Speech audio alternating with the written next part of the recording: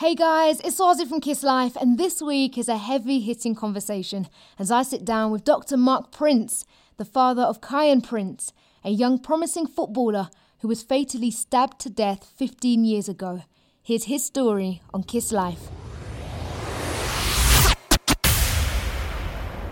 And we're here. We're finally here. This is Sunday evening.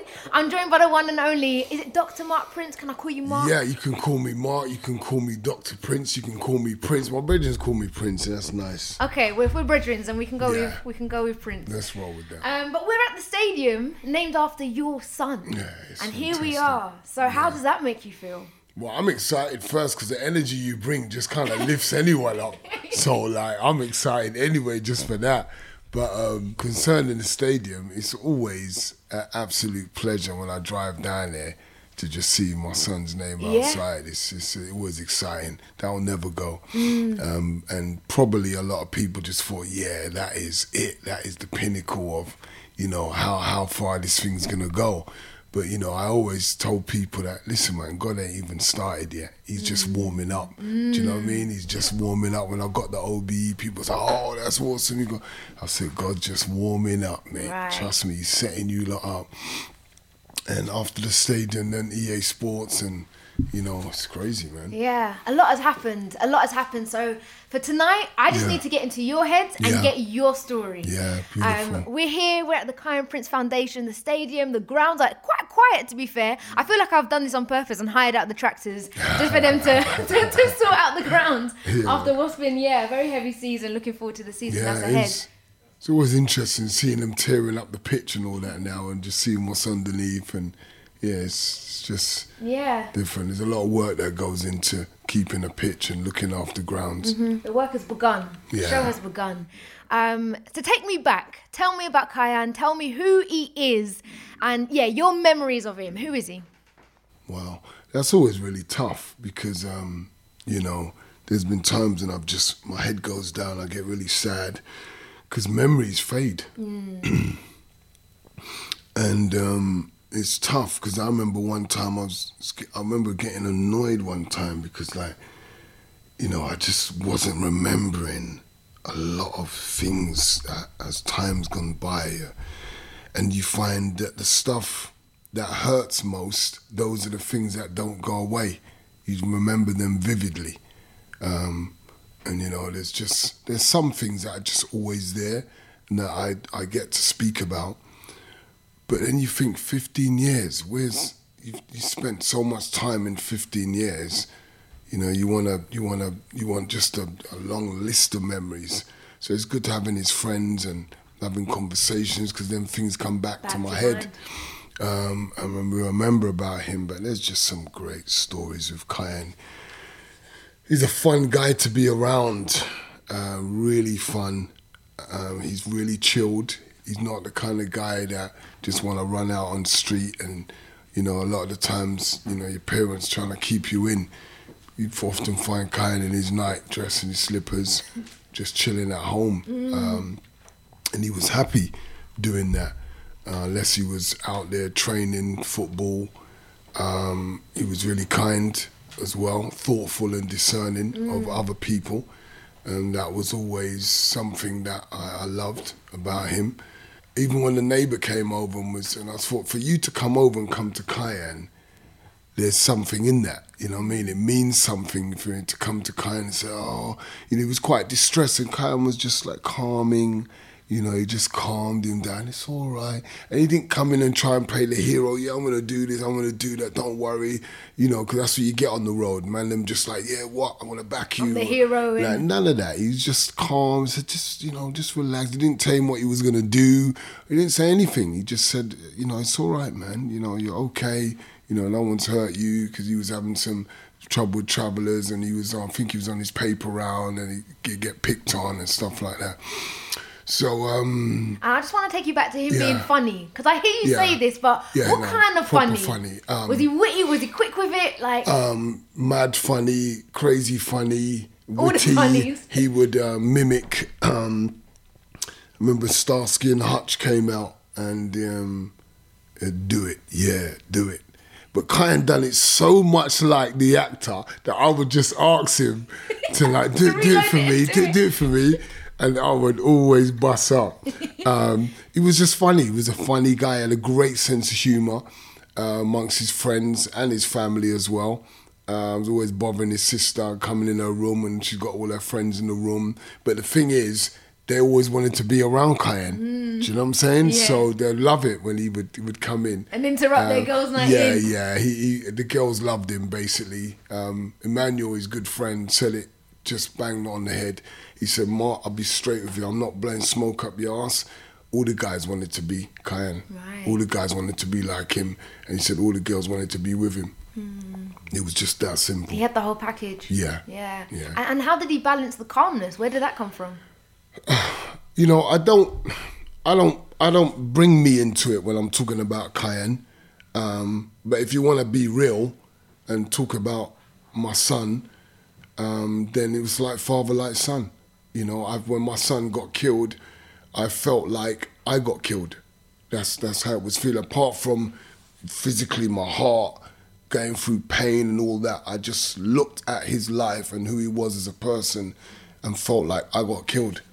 Simple, because my son me and him was the same. Right. You know, the only thing with my son, he didn't have the troubled background that I had, where I was getting beaten and my relationship with my dad was volatile and had to run away by 15. He didn't have that. So as a result of that, I had a temper. As a result of that, I was an angry guy. Me and Kyan was very similar in personality, but he just didn't have that other side to him. Anger. And that side was developed from what I'd been through. Kyan didn't go through that. So he was the better version. And that's what every parent wants. They want a better version of themselves. Because your child will have some of your DNA, your ways, you know, how you are. You're going to see it in your children. Yeah. And I saw Kyan, because when I was growing up, it was the same. I was known as somebody that would intervene, help people. I got stories from my own friends that even surprised me, because I didn't remember it. And what was it about your past or your upbringing that you made sure was not the same for Kyan, and how did that make you and your relationship really close? This is a great question. I learned how to be a dad from what my dad wasn't doing. Wow. And my dad taught me a lot. He was a good man. My dad was a good man. He wanted to be there for his family. He loved his family.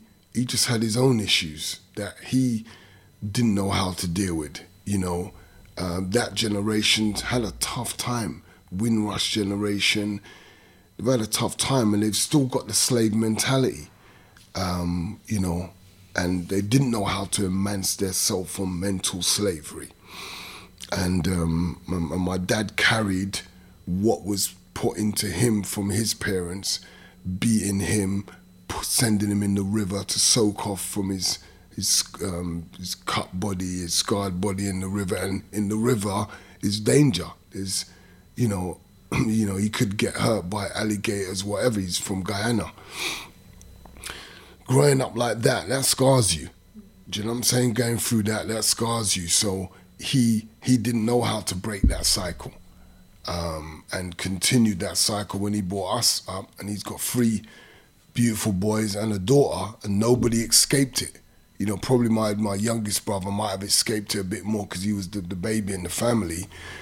Yeah, but my dad was vicious, when he was ready. He was vicious, as nice as he was, as much as I looked up to him. This big, strong powerhouse, he was my hero. And there was the other side, and I didn't want to give my son that other side. So my dad was teaching me how to do it. But the good things my dad taught me was about training myself, staying in shape. He never told me you're going to be a boxer. He never said, I want you to be a boxer. He just made sure his sons could look after themselves, because we grew up in a society where the enemy was the mods, the skinheads, the general public who would perceive you as a threat, perceive you as danger, perceive you as a criminal, and you ain't said or done nothing. So that was the world that we came up in. So my dad felt it was his job to teach us how to defend ourselves, and too right, because it was war. You drive down a certain area and you're hearing Nick. War, go back to your country. Man would just step to you out the blue for no reason and want to bust you up, and you're just walking down the road. But because there's like 5-6 man strong and they coming up to you, so most of the time you're running. Right.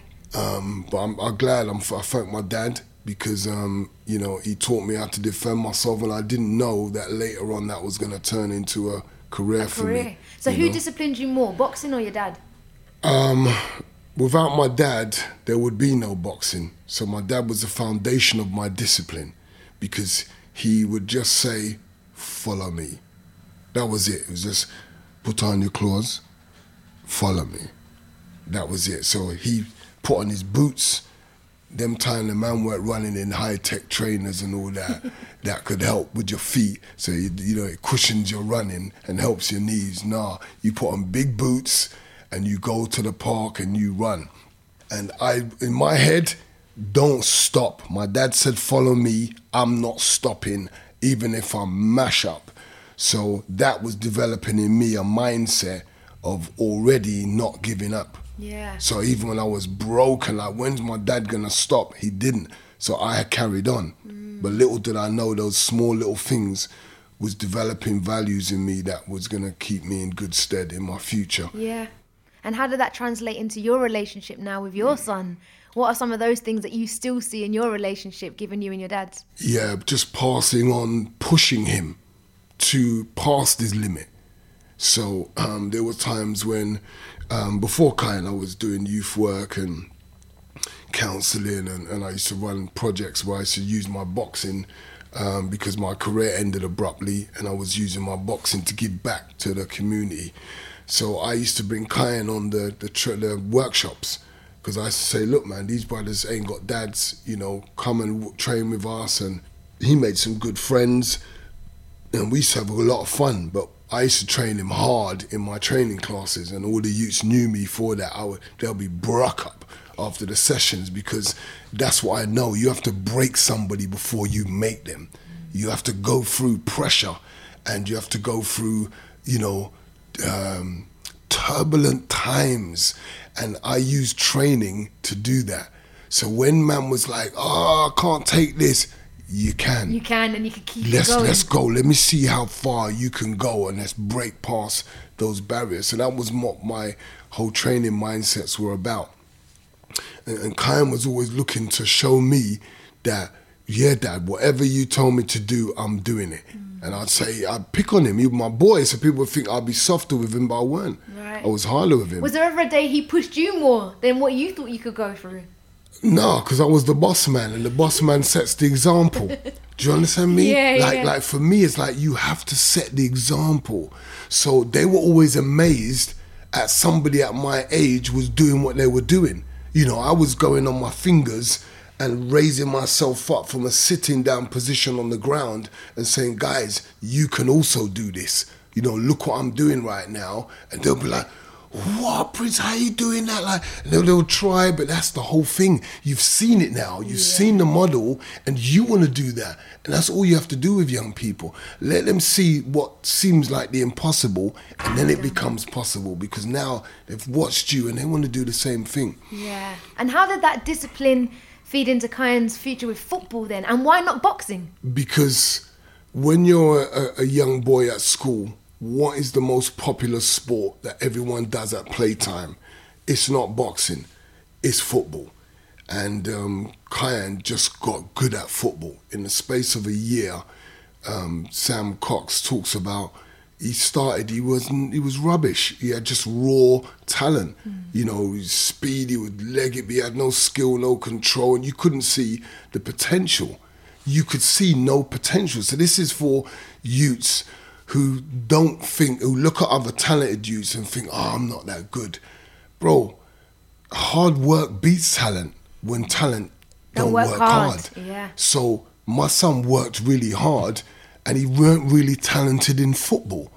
So he changed his future and changed the game by just putting the work in. And Sam Cox said, bro, he got better than everyone because he trained so hard, carried on playing, and obviously was doing his training with me. I was surprised when I saw that YouTube clip of him throwing hands. Yeah. Beautiful, man. Like, just like, wow, son, really moving, nice. Yeah, proud. Yeah, very, very proud. I mean, you know, Kyan would do his thing, be in his room doing his thing. He loved listening to me singing in the car. He would always be singing with me. We were just having fun because my car was always full with all me and my kids, and that was my pride and joy. Because apart from training 3 to 4 times a day, that was all I was doing in my life because I had this one dream and focus to become a champion. So my children was everything, because apart from training, then I would go and be with my youths for the weekend. Yeah. So that became my life, and we had a lot of fun in that car. You know, I had to stop the car, kick Kyan out, because he would do stinky farts and we weren't having it.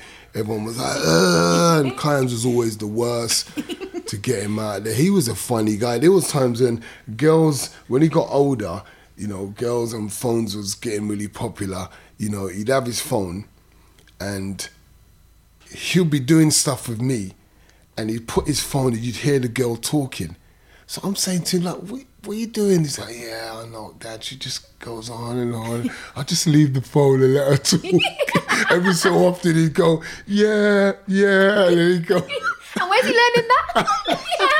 I thought you taught him everything. Oh my gosh. No, he picked up everything. I didn't realise I was teaching him. Nah, he was so lovely, man. Honestly, he was such a funny guy. Oh, you have such good energy. Do you know what I mean? And you talking about him, I never knew him. Of course I didn't, but I feel like I know more of him now just from the small stories that you're sharing, man, already. They're just, that's not even a piece of the pie, man. Honestly, when you listen to his friends, man, honestly, they give you stories. Kyan was just off key as well. Like, one guy said, listen, man, your son come to my house. I didn't even know him. He come with my brethren, and the first time I meet him, I turn around and see this guy dipping his finger in my peanut butter, bro. And I'm like, look, what are you doing? He's like, oh, sorry. He put the cover back. I was like, what? There's some stories that just don't make the cut, innit? Oh my, don't make the cut, man. So how did his relationship and QPR start, and why does QPR just have that strand of community? Where does that come from? Firstly, the relationship with QPR began when me and Tracy was talking about the different options Kyan had, and it was Arsenal, West Ham, and QPR, and we knew that Arsenal was Kyan had pictures of Ian Wright and, you know, Bergkamp and guys like that in his room, and we was like, oh, that'd be great for Kyan to get into Arsenal. They're like offering him a place, but our thoughts were that QPR had a great academy. They were known for having one of the best youth academies. And we thought, well, give him space to grow. We just felt, we didn't really even know that much about the club, but the words were, you know, they'll probably look out for Kyan even better than Arsenal would. Right. And little did we know the power of our words, because obviously they have looked out for Kyan a lot better than many clubs, because how many clubs are going to do what they done for a player that was on their academy? Like, even if the guy was they had the potential to be a big star, and the reason why Kyan was so big, because according to Joe Gallen, he said, when I heard his name, it sounded like a star. Kyan Prince, it just sounded great. Then he said, then I saw the guy, I didn't know it was him, and thought, he's in the wrong group. Tell that guy that he probably in the older groups. And the guy said, no, that's that guy I was telling you about, Kyan Prince. He was like, what? And he goes, then he came over and he was just such a great personality. You know, he said he lit up the team. He said he had leadership qualities from the off. And he goes, he'd come on, and he goes, you could literally see the whole team lifted by Kyan coming on to play. It was like the team got lifted, like, we're going to come back. We're going to win this. You know, they were talking to him about being in games where they were 3-0 down and stuff, and Kyan was just intent on grabbing the game, you know, by the scruff of the neck and just bringing it back. So you must look at this pitch now. I'm sitting with my back to it, but you're sitting looking on. Yeah. And you must have days where you think, I would love to see my son running up and down, be adored and having his name shouted. And so is it bittersweet to come to this ground? All the time. I come here happy. I come in the box. I look out at the pitch. I go out on the pitch. And then I get sad. I get down. I come through the tunnel. I'm excited. Wow, my son's there. And, all the ballers come through here and they know that, that means something to them. This is what I love about the work that you're doing. Not only do you keep the conversation going forward, but there's a real aspect here of legacy and Kiyan's legacy as well. Huge. But take me back to the day that you received that awful call. What was going on that day? How did it all pan out? What was going on that day was I was trying to rebuild myself.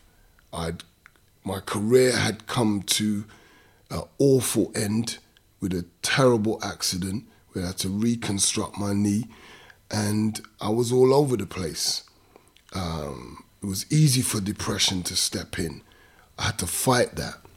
And Kiyan even mentioned that and said, Dad, I'm really proud of you that you didn't let it break you. You're still smiling, you're still striving and getting on.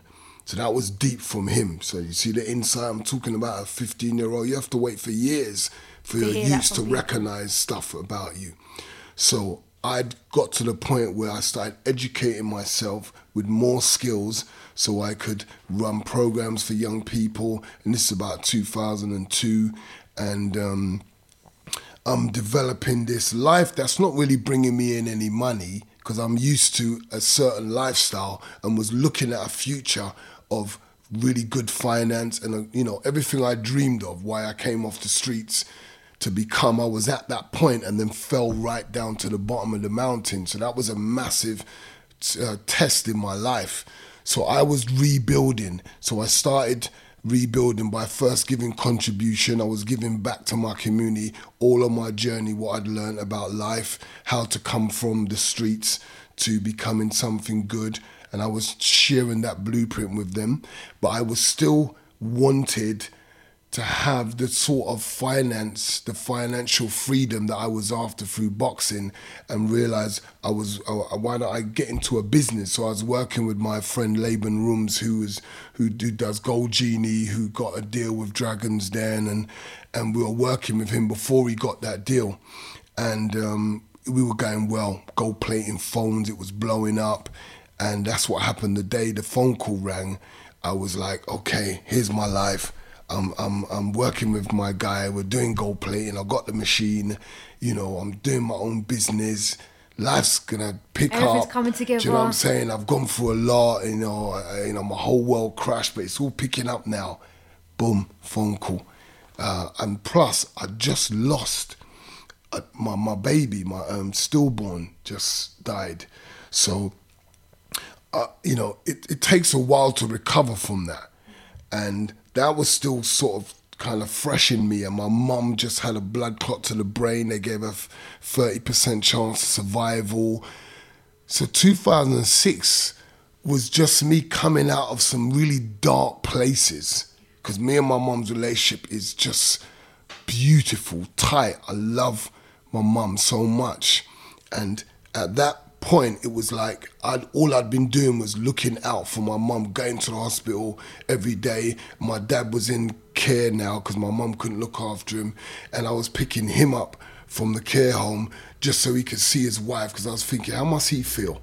1 minute he's being cared for by his wife, then mum has a blood clot, gets an emergency. We can't take care of dad because everyone's around mum at bedside, all the time. So, dad had to go into care, so I was picking dad up, taking him to mum's so she could see dad as well. And it was just a tough time all around. So I was just kind of sort of getting out of that deep woods of distress. And then the phone call comes. I'll tell you what, even when I'm talking about it, I had friends that were saying, Prince, man, is someone doing Obia on you or something, bro? Because you just going through such a bad time right now, like one thing after another. From 2000, your knee popped out and all of that, until now, it's just been one thing after another. So can you imagine, you're thinking, I've gone through so much, it don't get worse than this. Yeah. When I buried my baby, my stillborn, I didn't think it got worse than that. Like, I experienced a pain that I'd never had. And then the phone call with Kyan. So you get this call, you hear Kyan's been stabbed. Who's called you? My daughter, Kyan's sister, Tanisa. And she's like nearby, you know, at my yard nearby, because my brethren live near me. And she's at my yard, and then she sounds proper broken and distressed. So I'm trying to get information. She's so distressed, I can't really get much, and she don't really know much. All she knows is that he's been stabbed. And my mind's telling me, right, calm, you don't know anything. Don't think the worst, because it's going to distress you and you got to try and drive. Right. So I get in my car, I go and pick her up, because she's got Kyan's baby brother, Micaiah, and he's like nearly 2 at the time. And then I go in the car and I say a prayer out loud. I said, God, save my boy, you know. And then this next bit, I can't say it out audibly because my daughter's here and I don't want her to hear. So I say it, but I say it quietly. And I said, but if you don't, help me to accept it. I do not know where that came from, but it came out of me. And maybe it was because I'd gone through so much over the last how many years that I'd already been broken, but I'd seen God work in such a way in my life. But the reason why I might have been at the point where I could say to God, but help me to accept it if you don't, is because I realized that we don't have that much power over anything in life. Only how we deal with things. Not what happens, it's how we deal with what happens. So I'd kind of got to the point in my life where I'd understood that. Because I'd witnessed God in action. I'd seen something that when I share it with my brethren, they're like, I ain't never heard no story like that before. When my boxing ended, everyone was after me for the money. Like the mortgage people for the house, you know, the banks, everyone. First I was everyone's guy, and now I'm the enemy. Like, where's our money? And I'm broken, I'm on my face, I can't find, so I can't earn money. So my whole world's crashing in financially. And they came for my house. And it got to the point where they'd done all the court cases, they'd done all the paperwork, everything was sorted. And they came that morning, officials, badges, solicitors, you know, locksmith, everyone's at my yard. And they come in and they're like, Mr. Prince? I'm like, yeah. So, okay, you know, obviously you know why we're here.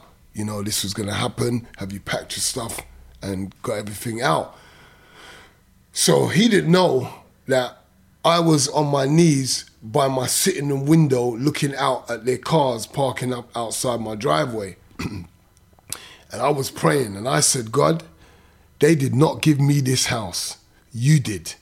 You gave me the ability to come from the streets, from nothing, to build up my career, to be able to be the first in my family to get a home. These guys are coming to take the home. Don't let it happen. Like, show up here. Like, let me see a miracle here. And then I got up and answered the door. So they're like, yeah, come take the yard. Go, have you packed your stuff? I said, I ain't packed my stuff because I've got my children here, got my wife here, and where are we going to go? He said, listen, this is our job. We get these stories all the time because we've had the worst sad stories ever. Yours ain't no different. So please, if you could just get your stuff and whatever, yeah? So I'm like, cool. I ain't gonna start no beef. I ain't gonna make up no noise. But I weren't moving nothing. I was just kind of fumbling around, walking in the sitting room, you know, and still talking to God in my head and saying like, you know, do something here. About 5 minutes later, must have heard the guy say, Mr. Prince, So I said, yeah. He said, listen, looking at his watch, all right, me and my partner, we're going to leave now. We have the authority. Without us, no one could take this property. So we're going to go now. Take care. Have a good day. And you're thinking, what? I'm thinking, what are you saying? What are you saying? What are you talking about? So they just go off, get in their car and drive off. So then the other guys are still there and they're asking me, where did those two guys go? So I'm like, I don't know. So he goes, yeah, we need them. And he goes, I'm the locksmith, that's solicitor, whatever. We need these guys so we can, get the property. So he goes, we're going to call them. I'm like, cool. I go back in the house. I go back to praying, talking to God, And all these things are God. building you to make you stronger for this news that's come now. Everything that's happened on this day and these experiences, in the end, they didn't get my yard. They left. The guys didn't come back. The locksmith drove off. Everybody drove off. And I still had my yard. And in the end, I ended up selling my house. Wow, look at that. So, and that was years later. My children, growing up there, years later, I sold the yard. So, the guy that was a property developer said, I've never heard that. So once these people come to your house is gone. So with all this experience, maybe that's why I understood that I serve a God. We have a creator and a great designer that if we believe in what we pray for, we will receive it. So I knew that he was in charge and not me. So I decided to allow God to deal with this situation because it was beyond me. So we get in the car, we're en route to Whitechapel. We're getting different news. So I've turned one way, then I've gone back another way, and I'm trying to stay calm so I'm not driving like Starsky and Hutch on the streets of London. But it was hard. It was hard because I just thought, rags, I'm just gonna go mad, bust red lights, whatever. And if the feds, try to chase me, I'm just gonna keep going till I get to Whitechapel. But I get there. And I meet the doctor, we go into a waiting room, and then the doctor comes out, and I'm searching his face for any kind of news, and he's just saying, I'm sorry, he massaged his heart, we tried to keep him alive, but we couldn't. That news done something at that moment where it was like, I didn't really know what happened to me at that time. I heard Kyan's mum, Tracy, make a noise that I never heard before, a scream. And I don't know what happened to me, but I started doing some high kicks on walls and then started punching. But they weren't like, I know it's a wall, I could hurt myself punches. It was, I can smash a hole in this wall punches. So it ended up with blood being all over the place, and they had to give me x-rays for my hands because they thought they were broken from, I don't know what happened, I lost it. There was something that came through my body that needed a release, and the walls got it. It was a mess. The journey began, and wow. I had to, bring his body out, you have to identify the body. Man. You know what, yeah? If youths really knew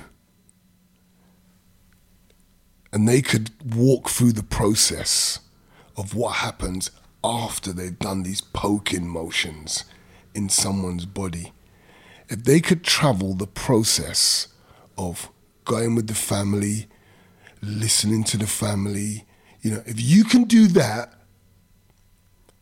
then I know you're pure evil. But I know youths couldn't do that. You couldn't kill someone and go through the process and carry on smiling like you do and boasting when you go off to make out like you just duppied someone on road and you just bore up somebody on road. You wouldn't be boasting if you saw the real pain of what you just now done.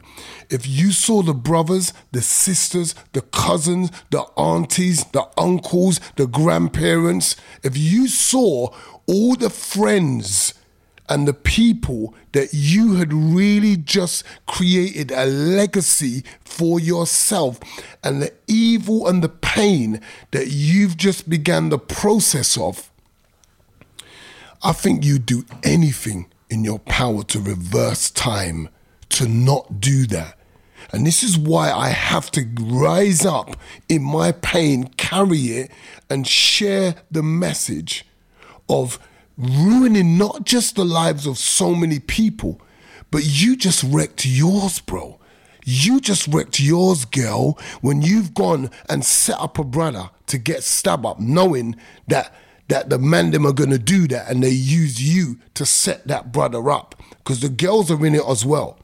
They're the cause of many men in the grave today. There's females out there that have set man up because they're dealing with evil brothers that want to do evil acts upon another man's life.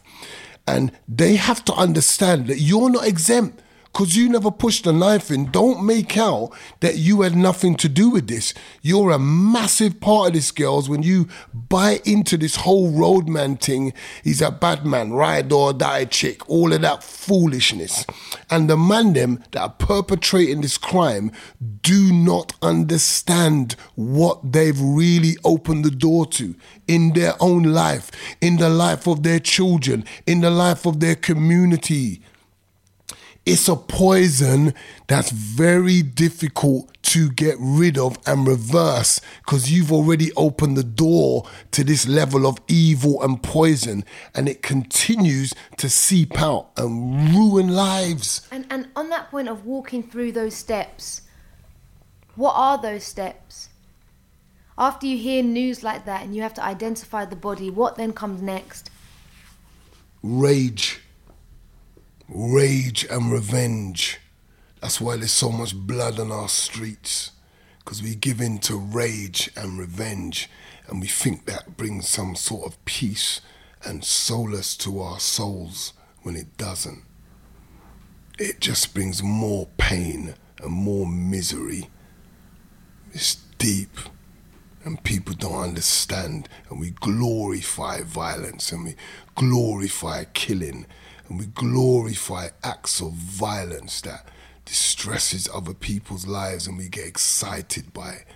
You know, what does that make us when we gang up like wolves in a pack and ride out, and our lust for taking life and pushing metal objects inside live bodies with beating hearts, and we keep pushing these objects into the body, and that's an insane, evil rage in us. Something's taken over for us to continue to push knives inside one feeble little human body time and time again, and we ride out in our cars and our bikes and boast and feel like we've accomplished something. What level of evil is that you can do that act and be fooled and think you've accomplished something good? Our community needs to step up and bun this snitching talk. Talk about the man them are carrying knives and guns.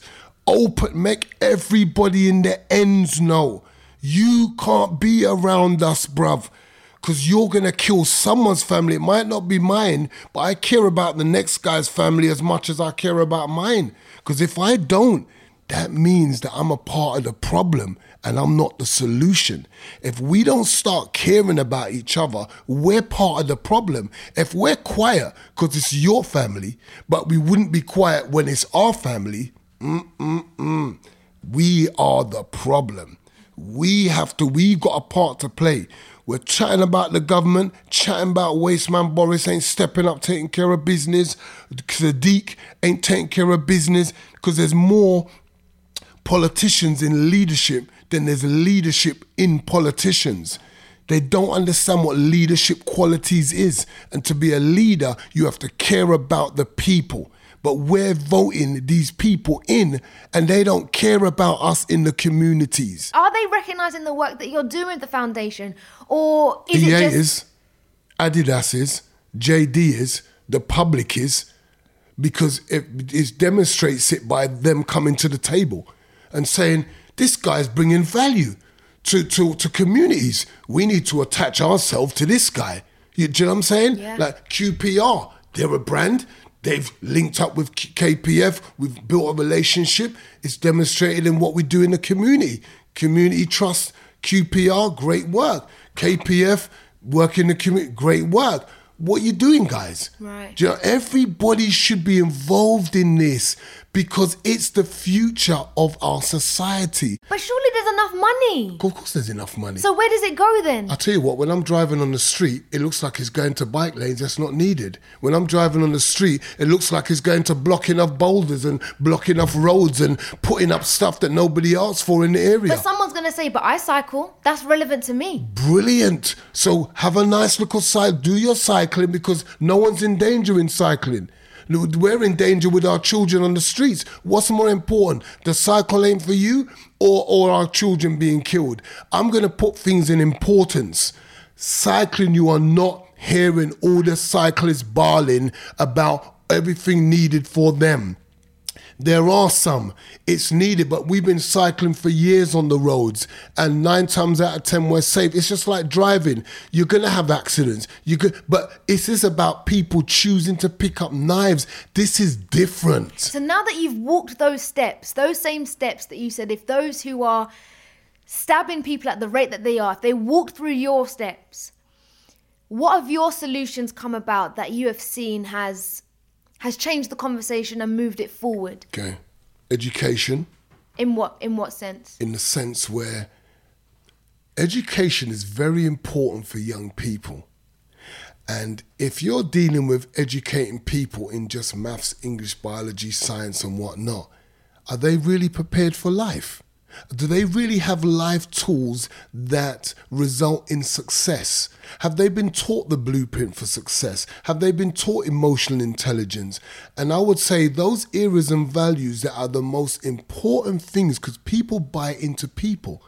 People have bought into me. Someone's told me, Prince, I hear what you're saying, but I'm buying into you, bruv. I trust you. It's about trust, and you develop trust when you develop character, when you develop values, and you give back and contribute those values to your community. So these are the areas that we need to really focus on and make changes in, and that's what I bring to the table. Because I know that teaching young people to become entrepreneurs really changes the face of poverty in areas.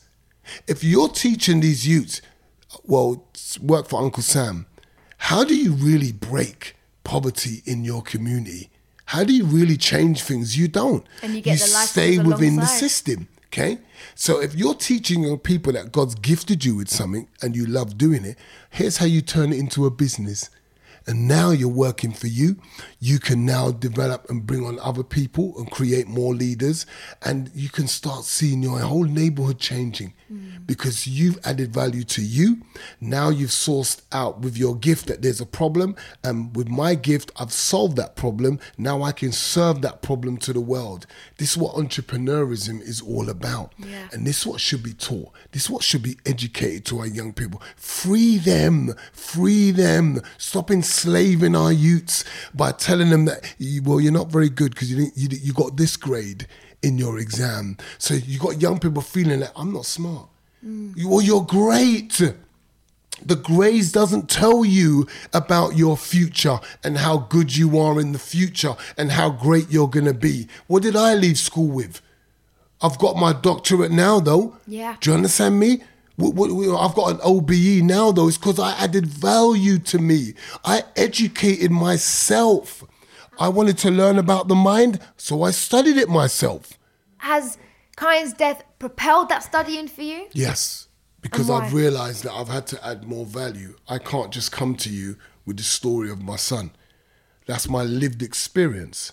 Now let me add some knowledge and wisdom from the books as well. So I've got a structure.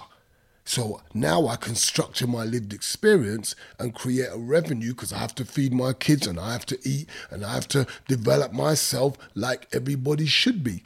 You know, there's a part in the Bible where God gives out talents. And there's people in that were given the talents, and what happened is God was very sad when he saw that one of the guys hid his talents.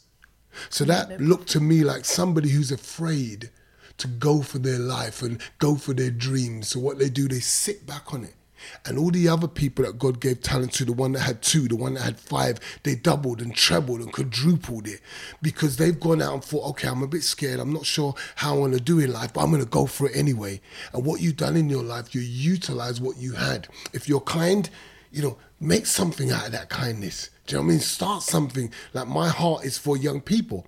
So I've created the Kiyan Prince Foundation because I can now serve young people through that organization. What did I use? I just used the same caring ability that I had for my son.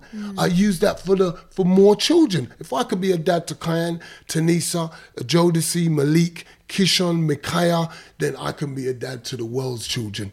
So I can teach them what I taught my children because look how my children have turned out. Look how Kiyan's done. So that's a great template. So let's continue to use like that. That's all I've done. Yeah. And before we finish on legacy and bringing it round to Kiyan's legacy as well, you've got such an incredible story of resilience. But I have to ask you, what keeps you from giving up? Interesting. What keeps me from giving up? What drives me is because I have a belief about myself that I don't know how to give up. And I found myself crying sometimes because I want to, but I can't. And I have this strong belief that I am powerful beyond measure. And I can achieve everything that I set my mind on. And I am made by a great creator that says I'm made in his image. And what is that image? It's not looking like him. It is being how he is. How is he? He spoke and it was. Guess what? I've spoken and I've seen it come in reality. I put words out and said, here's what I'm going to do. I'm going to come from being a mindless, thoughtless young man who has no purpose, who has no vision, and I'm going to set myself a goal and I'm going to become a champion. I spoke those words.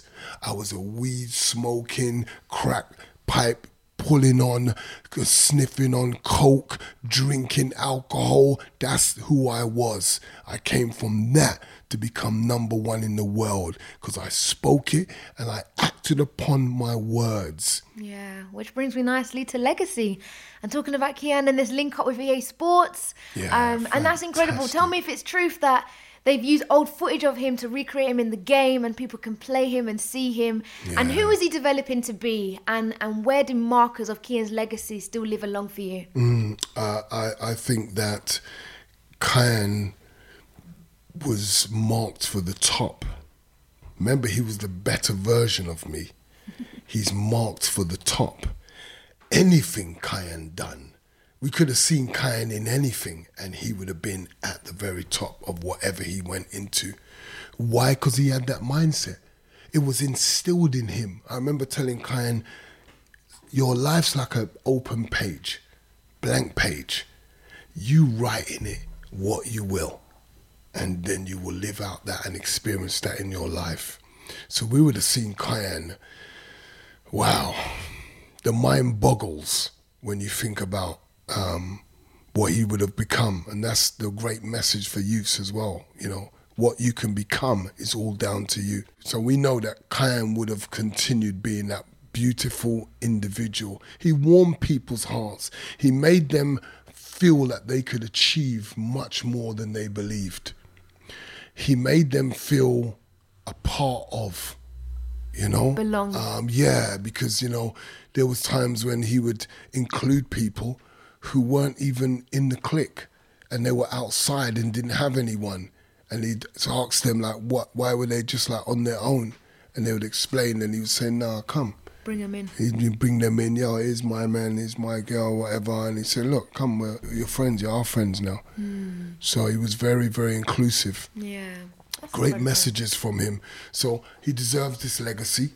I would do this for any of my children because of my love for my children. It was a plan that was beyond me. This is bigger than me. It's bigger than Kiyan. So I feel like I'm a humble servant that's been put in this position to serve people, and that's why I think I always make an effort to do what I can for others, even if I'm really tired and not feeling it, and people worry about me and say, Prince, don't work yourself to death and break down and stuff like that. You need some well-being and look after yourself. So I'm aware of that as well. My man Gary's always doing his best to look out for me, and my wife does as well. She's awesome, Dazzy Prince, always makes a great effort. And I just want people to know that you're not going to be able to do it on your own. You're going to find people on your journey that really buy into what it is you're doing and you as a person, and want to help and support. So I just want to take this opportunity to thank everybody that's been a part of this journey. I want to thank, Tracy for her part, Kyan's mum, because there'd be no Kyan without Tracy, and she, the works and helps families and stuff like that. I'm always the face and in the camera doing things, but that's just how it was purposed to be. Tracy's just really not on it like that. So many people, I just want to thank our team for the efforts that they make to make things happen. Yeah. People have done some good things and played a great part. Yeah. So I just want to let everyone know, and all the people that donate, give, support. I think right now we're at the stage though where this has gone global, and it's time for that big centre, because the centre really speaks volumes. I have a holistic vision of a wonderful place with floors that are helping young people in all the areas that are needed. And I've got access to high profile people, sports stars, and they will frequent this centre. And my dream is just seeing, the holistic approach where we teach young people how to become this wonderful character. We help them, the ones that have had problems with families and maybe have PTSD and, they've seen things and they're distressed, and we bring in the therapists, we bring in the life coaches, we get people to help them on their journey, because that's what life is. Yeah. It's a journey, and we all need help on our journey. If your car breaks down, somebody drives up and says, what's up? They're like angels out the blue, aren't they? Come and help you. They come and help us, and that's what KPF is. We're that person that will stop when you're on your journey, and we'll say, look, let me help you change this wheel. What's going on with the engine? We get you going again and get you moving. Do you know what I'm saying? And we might even follow you to see how you're getting on. Do you know what I'm saying? Yeah, all the way through to the end of the road. To the end, and that's how much we care about young people's future and families. And I think the centre is so important. Can you imagine the impact it makes on so many lives? Yeah. Even just walking up the road here and to see Kyan Prince Foundation Stadium, that was huge. So if the centre is coming, you need to let us know, man. We're coming for part 2. We got a GoFundMe page. We're saying to people, look, it sounds like a lot, but it's a drop in the ocean. 1 million is a drop in the ocean. It takes 1 million to do a murder trial, a murder case. That's going to put one person in jail. And who pays for that person in jail? We do. Do you know what I'm saying? So I'm saying, okay, if we're paying for people in jail, are you telling me we can't pray to free people, to heal hurting people? You're just a bag of ideas. It's not going to stop. So I want to say, though, thank you so much for your honesty. Thank you. For your time, but particularly the angle of humility and bringing others along the journey, because we, can't do everything ourselves. Yeah. And that's a fantastic message to be saying, 15 years on, but also here after a pandemic, after everything that we've gone through, you're really speaking a lot of truth there. So thank you so much for your time. Thank you for joining us on Kiss Life this evening as well. It's been and we'll catch up soon. Pleasure. You guys have been awesome. Absolutely. Wow, what an honest and yet hopeful conversation. Thanks so much to Dr. Mark Prince and to QPR for hosting us as well. Thanks for listening to Kiss Life. Please make sure you rate, review and subscribe for new episodes each week.